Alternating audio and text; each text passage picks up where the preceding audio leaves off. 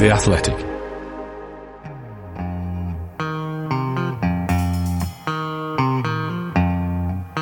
The only way to score is, of course, to play with a handbrake off.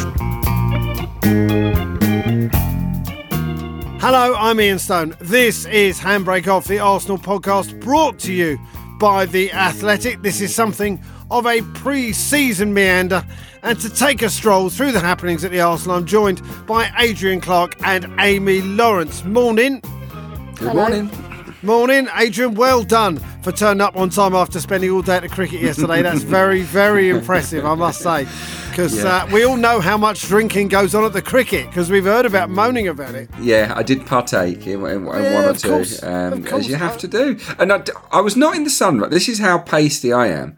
I was not in the sun all day. My stand was in the sort of shade. Yeah, I've come home sunburnt. I mean, how does that happen? I just can't explain it. I actually don't know how that happened, seeing as you weren't in the sun all day. I got burnt badly once in Manchester at the cricket, and I think my missus had trouble believing that I was actually in Manchester, to be honest. But anyway, pre-season has begun. We all have our routines. We were wondering at Handbrake Off what your particular pre-season routine is. Amy, I mean, I was saying to you, I'm desperate for the football season to start, and I don't really have a routine for pre-season aside from just praying that summer is over and just watching the tennis thinking, oh, enough of this nonsense.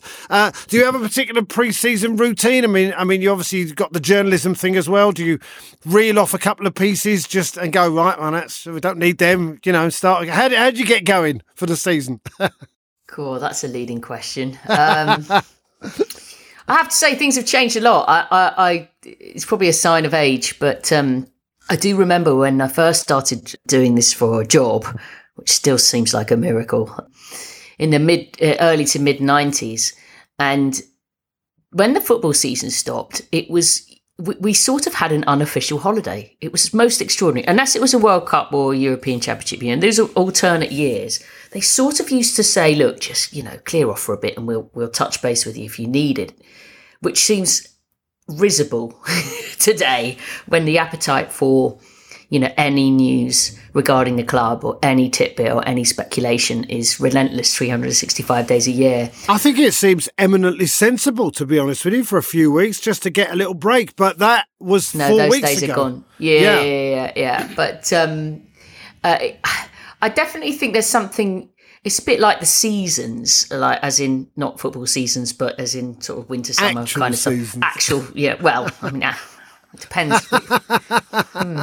I think the seasons that everyone else lives by. Yeah, exactly. But I'm still struggling a bit with this absence of a World Cup. Yeah.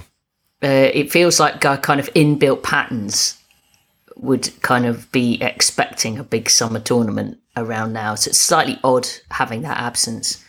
But yeah, I mean, obviously we've got to keep a track of things, that's what's going on. And I think there are some journalists who come into their own with transfer info. It's their kind of raison d'etre. And when there's this desperation to have info and knowledge and be first and be the ones who get the facts straight and all that stuff, that's not me. No. I would rather just be told when there's transfers coming or happening, and otherwise just try and chill for a bit, because it is pretty intense when the season's on. It is. You think about it obviously that much more because we live by the kind of punctuation marks of each game, and that those rhythms of a match and then the aftermath and then looking forward to the next one, and that goes on for 9 months or whatever. But I quite like the breather, I have to say. Much more than maybe I used to. I feel like I need it more. So yeah, I'm happy chilling. And then pre-season games are weird because you kind of think, do you go and see them or not? Or do you watch them or not? Or do you pay any attention to them or not? And I used to really love pre-season games because going back to childhood, you were desperate to see the players because you didn't see anything. You didn't have a kind of new kit drop to get excited about or some gossip to keep you going. It really was like football fans can just piss off for a bit and it's cricket and tennis. But enjoy your summers. That's right. Go down to Margate but obviously life's not like that anymore. So no, it's not. But I don't like to take pre-season games with too much. We'll get to that. Although I'll always remember seeing the Makita International Trophy in 1989 when Brian Marwood joined, and I think we beat Aston Villa 4-0 and Bayern Munich 3-0, something like that, and promptly went off and put money on us to win the league at 16-1. That must have been 88 then, summer of 88. There you go. So yeah, sometimes they really matter, these pre-season games. Sometimes they do. Adrian, of course, you played the game. Pre-season was essentially running the beer weight off, wasn't it, really? The first couple of weeks? It kind of was, yeah. You were weighed relentlessly, really, every day. You were weighed in and weighed out. If you're being weighed, is there like a pressure? Is there a criticism, or is it just functional? Do you get the feeling that if you were a bit over or if you're a bit over, people who are doing it are reacting to you? Definitely, yeah, it really was. But some of the lads found cheat codes because at Arsenal at London Colney we had the old-fashioned scales, the really old-fashioned ones, and I think if you put your finger on, they were little cheats where they could adjust it, which was quite clever. But no, you were judged. Definitely. And I think that's right, isn't it? Yeah. In the end, because you are professionals and we want them. I remember talking about Cristiano Ronaldo once coming back from pre-season 15 grams heavier than when he left, right? Now, obviously, no one is like Cristiano Ronaldo. We all understand that. But you have a responsibility, right, as a player to basically turn up in some sort of reasonable condition. Yeah, some players didn't do anything back in the day. I did a couple of weeks of runs and stuff and sit-ups and press-ups just to sort of make sure I didn't embarrass myself. But I was young and skinny at this time and I weighed about 11 stone, so it wasn't an issue. No. If anything, I wanted to be heavier because, I wanted them to think that I was strong enough to play for the first team. But yeah, as I got older, I've got to say, pre-season, when you had the weigh-ins, I would dread it.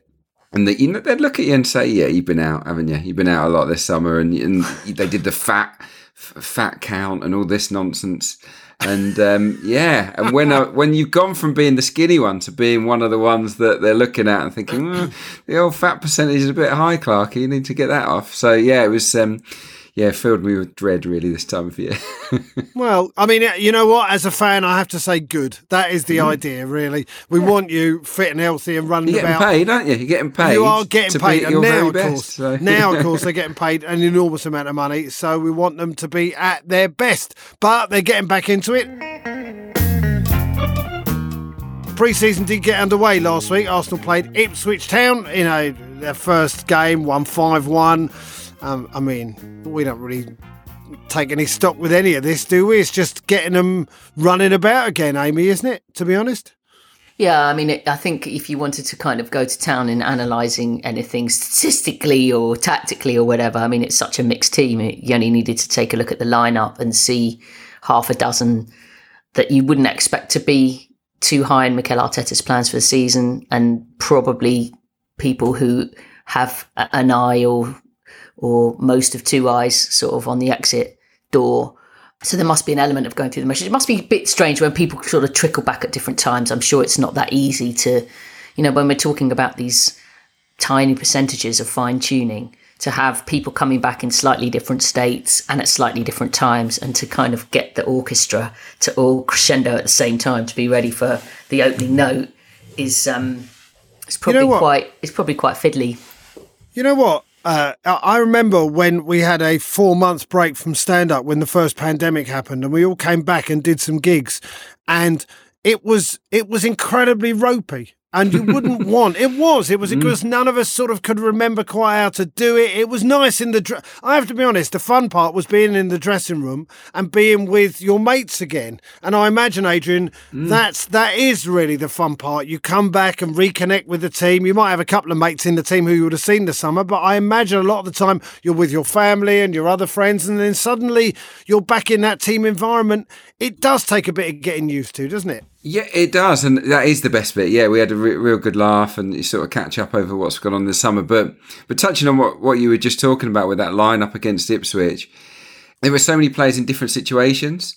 A lot will feel completely at home, really, really excited about the season and being part of Mikel Arteta's plans. Others are effectively training for themselves because they know that really they could score 2 against Ipswich, notch against Nuremberg and be the man of the match, and they probably still won't go on the tour. Or they could have a great tour and they know that they'll be either going on loan or sold before the transfer window ends. And a number of those players that played in that game probably feeling that way. So it's an odd time, but you've got to just do what you've got to do to get yourself in prime condition for that first game of the season, whether you're here or whether you're playing for somebody else. So yeah, it's an odd time. But I do a breakdown special really for Arsenal pretty much every season.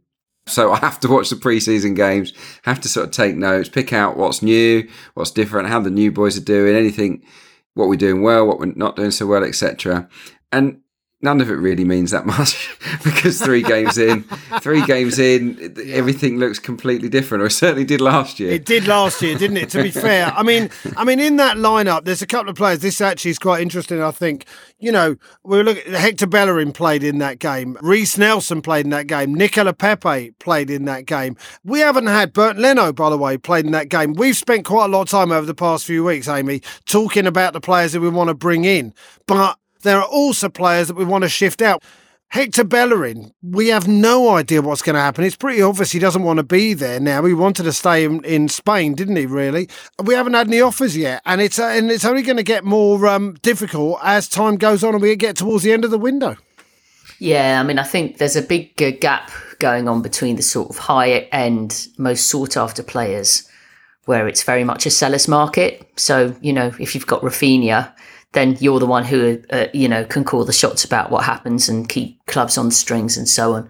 But at the kind of end of the market where, for whatever reason, with certainly a lot of the names you mentioned, there'd be players on very handsome salaries, which make it more difficult for any suitor to match that or better that, and possibly throw in a transfer fee when, money's tight a lot of places in the game. So that is where it's a buyer's market, I think, because there's not that huge competition. And I think if you were interested in buying Bellerin or Torreira or Leno or Maitland-Niles as another club, unless you're like absolutely desperate to get them in, you probably wait, because the longer it goes on, the closer it gets to the end of the window, the more Arsenal are going to have to compromise.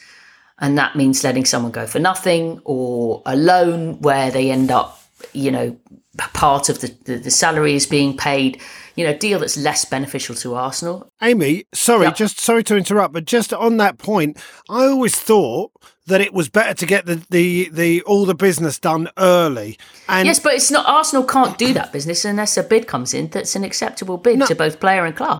I know, but I'm talking about the club that, let's say a club wants to buy Ainsley Maitland-Niles, right? And they've identified him as filling in a particular gap in their team. You'd have thought they want to get the business done early as well. Yeah, but everybody has a price. Listen, when you go into when there's any player on the table for any club, right? The situation is that the interested club have a discussion between the management of the football side and the management of the business, and they say, okay, we're interested in X. What are we prepared to pay, and how much can we commit to salary? And they come up with a valuation that suits them, because it's an open market. Yeah. So it's not like going to the shops and, the jumper costs $49.99 and you take it or leave it. You don't go in there and say and haggle with. I'll give you my old jumper for $14.99, and then we can come to a deal on the rest. Yeah, it tends not to work like that too often. So shame though, isn't it? Isn't it a shame? I think it'd be great if it worked that way. Yeah, the old sort of. I like haggling. What can I tell you? Players for a load of tracksuits and or bottles of whiskey and stuff. That's ancient history. But yeah. But fundamentally, that if you, to use the Maitland-Niles example, a club, yes, they'd like to get their business done early, but they will also have a figure in mind that they can handle to bring him in, and it may be that figure is going to be less. It's going to feel a bit cheeky, but it's maybe what they can afford. So they know that if they wait, there has to be some player movement. There has to be some players out the door for Arsenal. And in the end, they've shown in the last few years, which I kind of admire, a willingness to sort out, if you like, a not needed or not wanted player anymore. Whether that means paying them off or coming to some sort of agreement they've realised that having people around that aren't going to be playing much or are going to not be in the unity gang, that's not what Arteta wants at all. So the fantasy for Arsenal is that they can generate, enough money from all those players put together that they want to sell to go and buy someone else who's really good. That would be But nice. the reality might be that they have to take some hits. I hope not, because obviously it hugely helps the club if they can get a couple of good deals going. But selling players hasn't been the forte in recent years.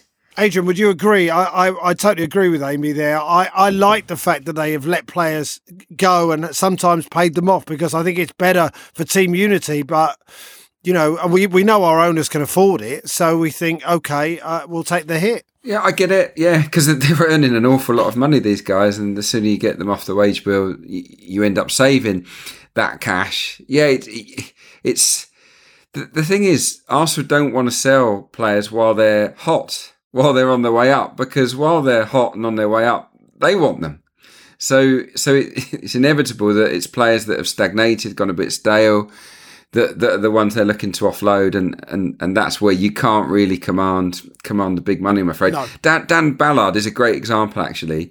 I don't know what Sunderland paid Arsenal for Daniel Ballard, but in Championship terms, he was the guy a lot of clubs wanted, because he's proven himself at Championship level. He's an asset. They know it, and they know what his worth is. And there were a number of clubs in for Dan Ballard, and in the end, I'm sure Arsenal got a decent deal for him. But yeah, for the other guys like a Pablo Mari, they're going to struggle, aren't they, to generate a big fee, I think. Yeah. On the other hand, Gabriel Jesus is finally signed as an Arsenal player. Big signing for Arsenal. I know we've talked about this before. Photographed on the roof of the stadium in an open arm pose in a sort of, I guess they were going for a Christ the Redeemer type vibe. I don't know. Do you think? Well, I think they were.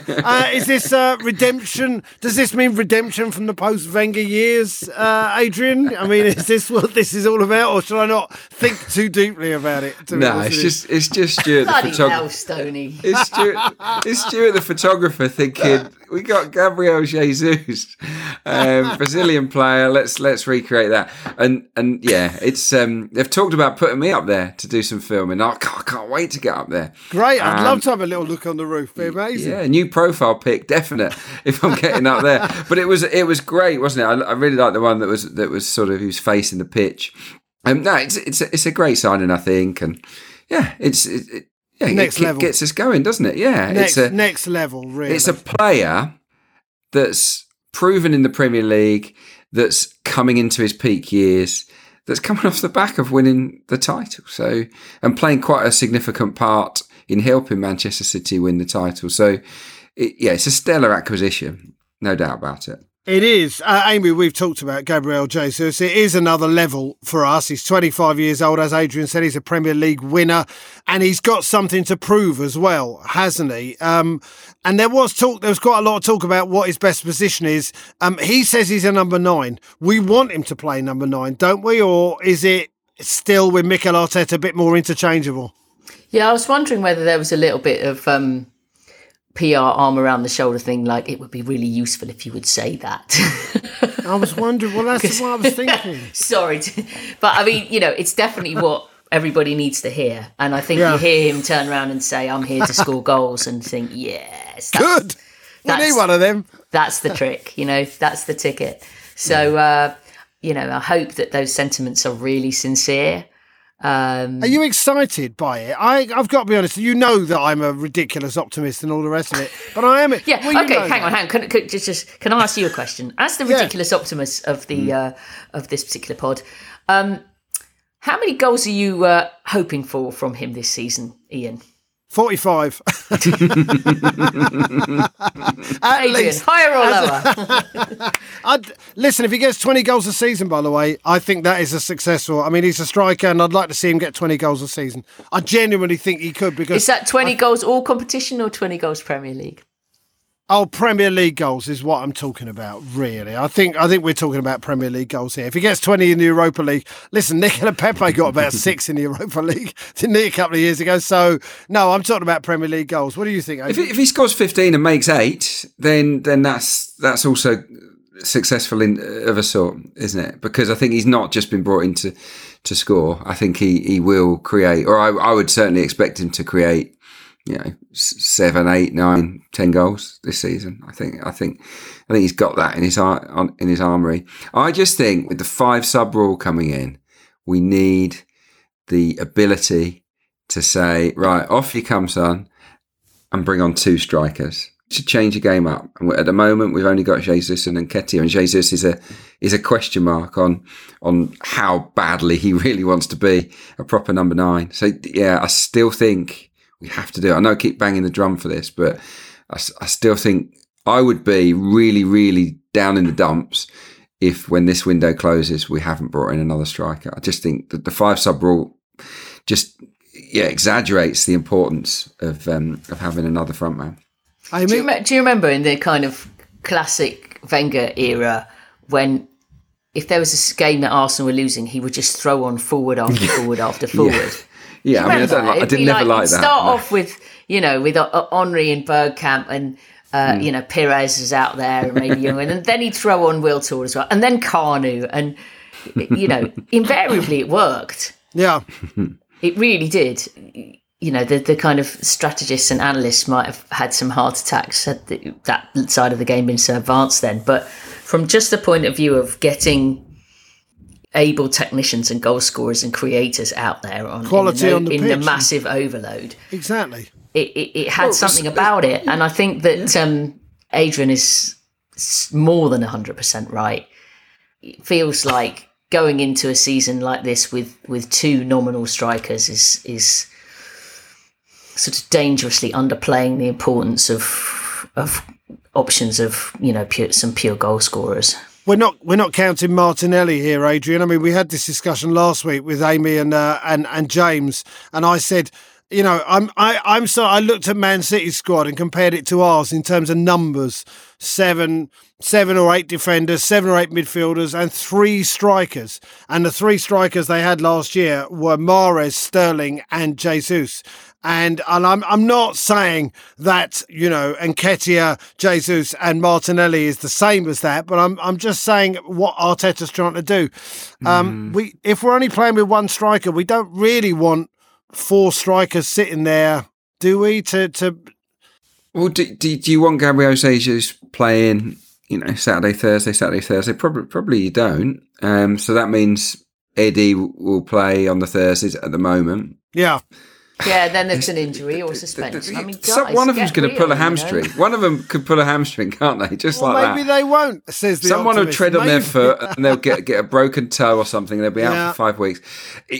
I know I said this previously, but I just think having the option of a different type of front man, just when you come up against a team that are weak in the air, for example. Amy said this last week that it's okay. Sorry, regular listeners, we're like a scratch record on here. Land of the midgets if you're Man City is I think what she said, but not if you're us. So we get that, and I'm sure there's still some movement that may happen. Exactly. In midfield, by the way, just briefly about Youri Tielemans, we've agreed terms with him, as I understand it, but as I heard on the radio, I believe, we've agreed terms with him, but we haven't put in a bid for him.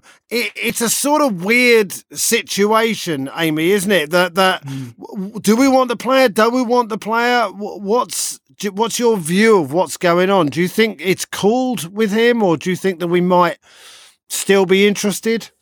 Well, I think it's the juggling balls scenario where, sensibly Arsenal have to keep a bunch of balls in the air. You've got the ones that you want to keep moving and the ones that are slightly less important, but ones that you desperately don't want to drop, which included Gabriel Jesus, obviously, and, possibly Rafinha, but that's one that's sort of looks like it's gone away. Lisandro Martinez looks tricky. There is a finite amount of spendable money, especially as we mentioned that the sales are not necessarily bolstering the kind of income side of things.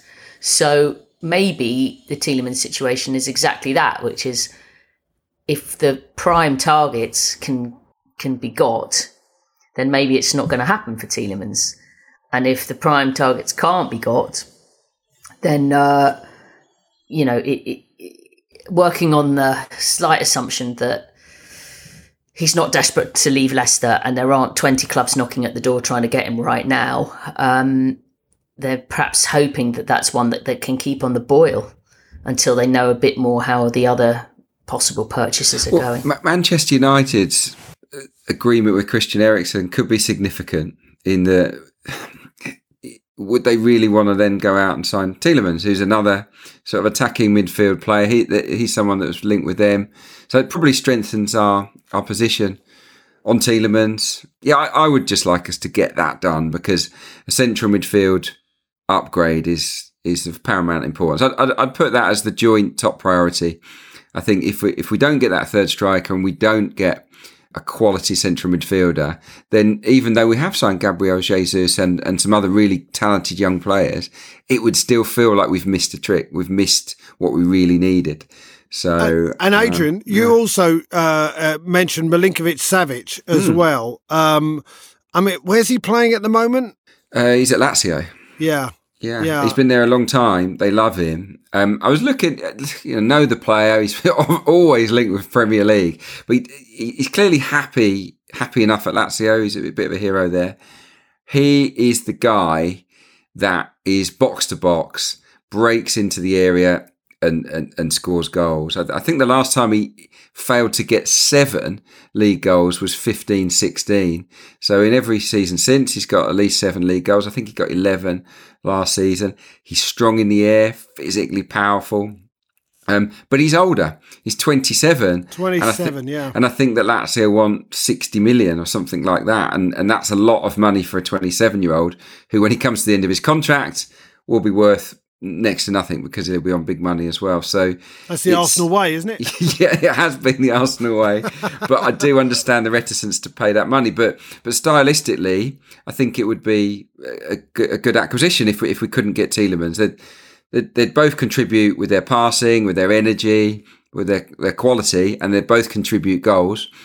But Tielemans is the sort of probably more astute signing because Premier League experience and probably a little bit more sell on value. Right. Later. Another little one for our collection of little ones. Well, Milinkovic-Savic, is he a little fella? No, Tielemans. Oh, Tielemans, yes. Yeah, right. Yes. Amy, this is the drum that you can bang from which you want. It's funny, isn't it? Because you did write a piece, which we will talk about Kanu, who was, of course, massive. And we will talk about that. Although I don't remember him winning many headers, I'll be honest with you. But we'll talk about that in a second. One more thing before we talk about Kanu, and I'll tell you why, we'll talk about him in a minute. Premier League clubs and Championship clubs have announced that safe standing areas will be allowed from the start of this season. There were Man City, Chelsea, I think it was Manchester United and Spurs, and Cardiff City as well, said they were going to go with safe standing. Amy, I know as a fan had the same experience I did. You go onto the North Bank, you're amongst this swaying mass of people. It's not going to be quite like that. Would you like to see safe standing at Arsenal? Very much so. I think it was a rite of passage for most of us when you're a kid and you're then slightly old enough to go into that situation. And like you say, not identical, but I think it will bring a different vibe, different energy, and be an important moment for particularly younger supporters. I know that it's a slightly more complicated one for Arsenal. Some clubs are going to find it a lot easier to transform areas of their ground simply and effectively because they might have built stadiums more recently and kind of factored in that possibility. Arsenal apparently will actually lose some seats, which I don't quite get, but it's maybe something to do with the gradients. And it's shallow, isn't it? The way that the steps go back, much shallower than some. And you can imagine that for standing, if you're a kid, you need the difference in those steps to maybe be although to be fair, where our season tickets are North Bank lower, people stand a lot of the time anyway. There's kids and big people and not so big people, and you do that thing where you have to bob your head around and see past someone sizable in front of you, or the kids maybe stand up on their seat to compensate. But I think it's really an encouraging sign, and I think if done in the best possible way in terms of whereabouts it is in the ground, ideally behind a goal lower tier, it goes some way to kind of reconnecting with the sort of soul and spirit that grounds had back in the day. And I hope Arsenal, can find a way to introduce that trial sooner rather than later. Yeah, Adrian, I mean, that sort of really sums it up, doesn't it, really? It does add a certain element. I mean, the fans stand at either end anyway at the Emirates now. And I must say, when I watched the Tottenham game last season, and I was in, where was I? I was in the Clock End, and the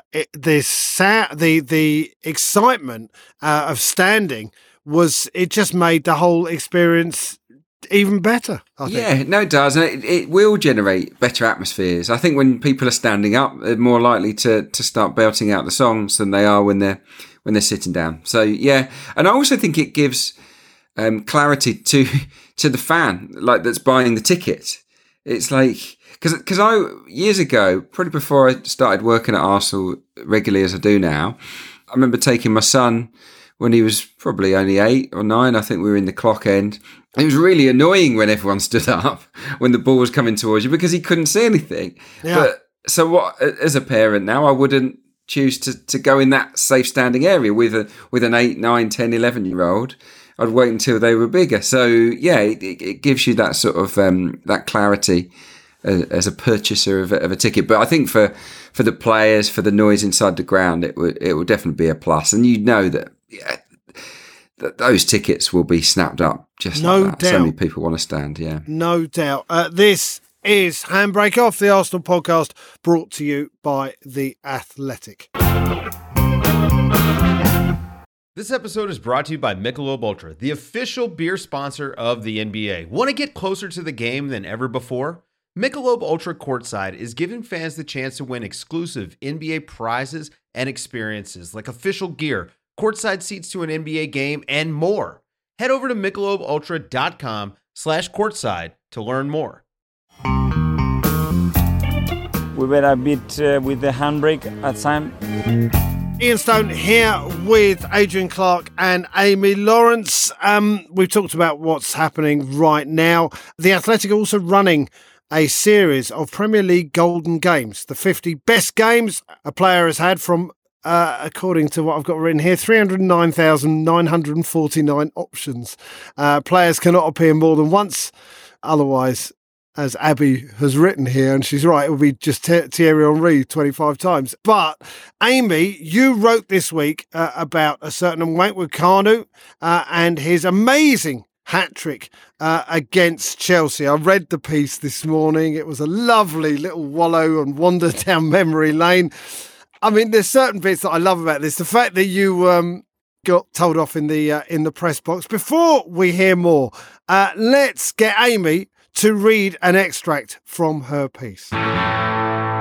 So much about Kanu seemed to defy belief, quite apart from the technical wizardry that enabled him to do things so wondrously out of the ordinary. Watching him play football at times felt extra special because it was a miracle he was playing at all. 3 years previously, as reigning African Footballer of the Year, a serious heart defect was diagnosed and doctors feared for his career. Arsenal took extra precautions and guided him on a tour of Harley Street doctors before signing this most unusual talent. Kanu looked like he was built for the high jump, yet in his gargantuan size 15 boots, his footwork was intricate enough he could probably have casually painted a masterpiece with a brush between his toes. So, let's gather some of the elements that elevate a performance to greatness. Let's start by throwing a last-minute winner into the hat. Add the twisting plot of a comeback. For background, a filthy day with teeming rain, a difficult, sodden pitch, and the bitter loathing of a local rivalry. On top of that, a match winner of rare invention and creativity. Sometimes just one of these things is enough to elevate a game. This one had it all. Well, it's broken Kanu's way, and De Huey's right out of the centre. It's Kanu, what's he going to do? Oh!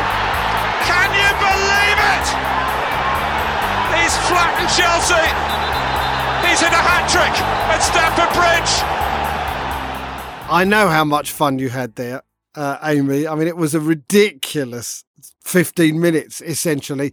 Very wet pitch, as I remember. Soaking. I mean, the ball was holding up, wasn't it? It was. There was. I watched back for the, to prepare a bit more about writing this piece. I watched back the full game, and there's an absolutely brilliant moment not too long before Kanu starts scoring, where one of the Chelsea players plays a back pass back to Ed De Huy, who comes out of his area to clear this back pass, and his foot goes through the ball, and with it, sort of like like when you're with motorway spray on a car windscreen, there's this kind of like his foot goes straight through the water, and there's just like a ridiculous amount of kind of splashback.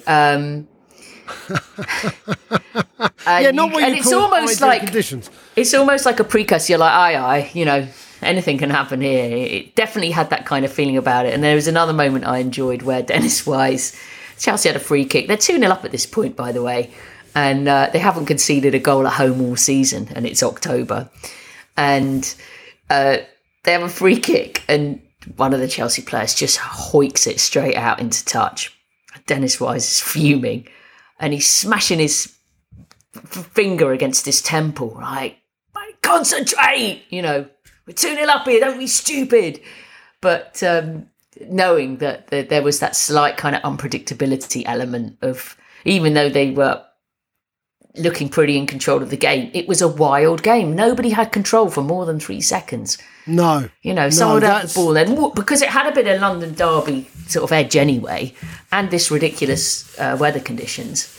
And it just made for a match that felt... you could see why, even at 2-0 up with 15 minutes to go, Chelsea didn't feel safe, even though they should have done. Because it was just volatile. It was unusual. And also, then you throw Kanu into the mix, and he just was a unique footballer. He was a unique footballer. Also, by the way, I should you set the scene a little bit in the piece as well, where you say it was squeezed between Barcelona and Fiorentina in the Champions League at Wembley, when we went to Wembley to see if we had the fan base to build the Emirates, is essentially what David Dein said. And we got spanked by Barcelona 4-2. Little masterclass, really. And then Fiorentina and Batistuta scored that unbelievable goal when he walloped. I don't think I've ever seen a ball hit that hard at Wembley as well. So it was in between those games, and we went there. We didn't have Patrick Vieira in midfield. But Adrian, one of the things that Amy mentioned in the piece were the forwards that we had at our disposal. You're talking about our team right now and our lack of forward line talent. Amy, in the piece, mentioned that we had Dennis Bergkamp, Thierry Henry, Davor Suker and Kanu playing for us. That would do for the moment, wouldn't it, really? That's a quartet, isn't it? Yeah, exactly. And you can't have enough players that are good at scoring goals. You really can't. It's the hardest thing about football is having people that are clinical in the moments that matter. And I just think you've got to have 3 or 4. I would love 4. I really would. But yeah. He was unlucky, wasn't he, Kanu, as an Arsenal player? That was his kind of prime time, 1999, 2000. That first season and a half, I thought he was just fabulous, just so entertaining, such a good player, scored a variety of goals. But then Henry came good, didn't he? And kind of blew him away, and then he became this bit part player. But good guy to have in the dressing room, though, right? I mean, he seemed likable. Such a likeable, positive character. Yeah. I would say optimistic, in fact. Yeah, as well. a happy person, I think. And also what he had, and this quality is kind of underappreciated, I think, by a lot of managers, because managers want to know what they're going to get out of their players. They want to have guys they can rely on. But sometimes that creates, a little bit of boringness, doesn't it? In terms of no one's got those sort of unique individual qualities, and he had that, and he had that ability to just make something happen out of nowhere, which you can't say that for every player. Not every goal scorer, not every top level footballer has that ability to produce moments that no one saw coming, and Kanu definitely definitely had that in abundance. He was worth the frustration, I think, at times of not delivering for a couple of games, because in the next one he'd turn the match on its head. That was the X factor of Kanu, because he had this capacity to do exactly what you didn't expect. So I think, particularly if you were, an opposing defender or manager or whatever, it's not a case of saying, show him onto his left foot or show him inside or go tight or give him, there was nothing that you could do particularly to kind of mitigate as an opponent what he might do, because he so often chose and had the tremendous vision and dexterity to do something that you completely didn't expect. At any given moment, the touch could be the one that you weren't banking on. He'd love a flick over the defender, wouldn't he? Oh, yeah. My goodness. I think he did. Was it Luke Young? He did it. Yes. Yeah, he did it to Luke Young at White Hart Lane. That was joyous. Do you know what? When I think of Kanu, apart from that third goal at Chelsea, which obviously none of us will ever forget, it's going round goalies. That's what I think of when I think of Kanu. Just sitting a goalkeeper on the seat of their pants. Deportivo, when he basically just didn't touch the ball until the last moment before he put it in. We've all talked about that one here before. That particular game, though, Amy, that you wrote about, and by the way, younger listener, if you don't know that game, it is worth having a look at it, because I think what Amy said was right. It was wild. There was something... It was perfect for Kanu, because the whole thing seemed unpredictable. You didn't know what was going to happen next. No one was in control. And then suddenly Kanu takes control of that game and scores 3 goals. The third of which, by the way, Arsene Wenger looked like a child afterwards, didn't he, really, in that press conference? Oh, he sort of looked like... He also looked sort of spaced out. That was the brilliant thing. Everyone was looking at each other afterwards like... as if you'd seen a UFO or something. It was like, what was that? Like, how did that happen? And I think even Arsene had that slightly awe-inspired look about him, which was sweet because he didn't have that very often. But again, even he was like, it was an impossible chance. Like, I wasn't, you don't expect him to shoot from there. But it wasn't a chance, was it? Well, really? My favourite bit, though, is when you watch it back and the ball gets played out to him and it's a really bad pass. Terrible. And Martin Tyler commentating goes, oh, Kanu didn't want it there, and then, actually, no problem. And he closes down Albert Ferrer and wins the ball back. Out comes Ed De Hoy and leaves him on his backside. Yes, but it was the way he did it. He did it very gently. He did it very slowly. It was just this little subtle drop of the shoulder, and he's gone. And then he just walked the other way past him. Through the small, the small lake that was falling on the... There was that as well, the pitch, like you said.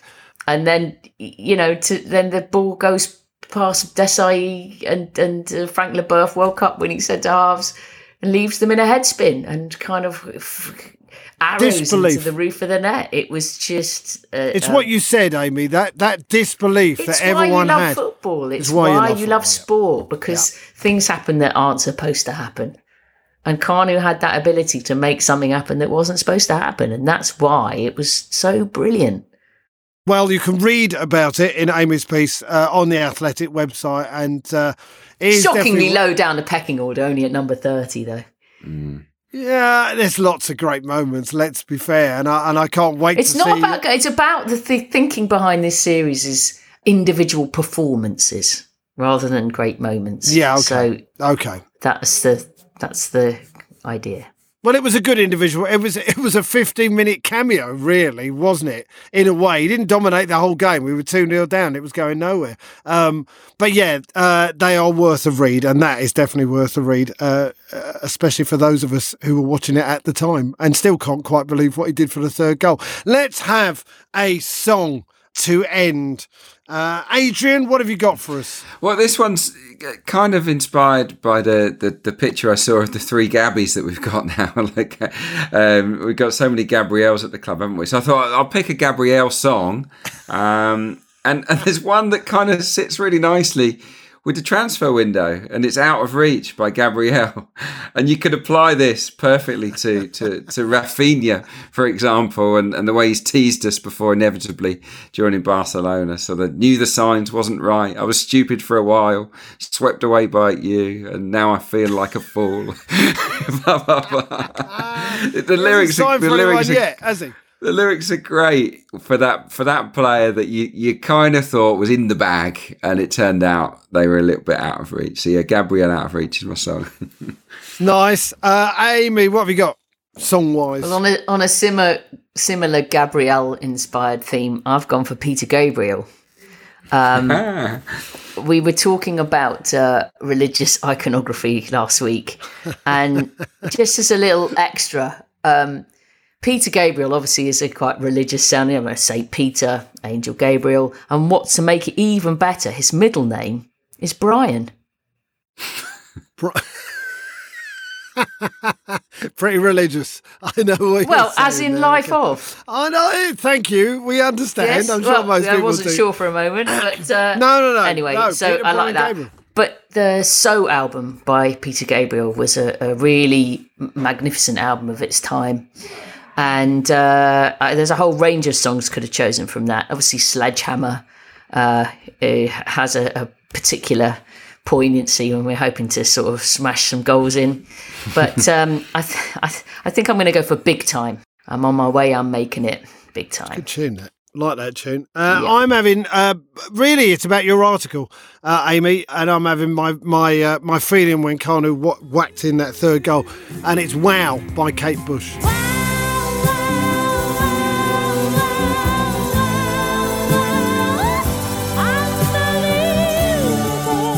Because genuinely, wow, unbelievable, which I think could have been the commentary. If Kate Bush was doing the commentary, I think it really would have worked for that third goal.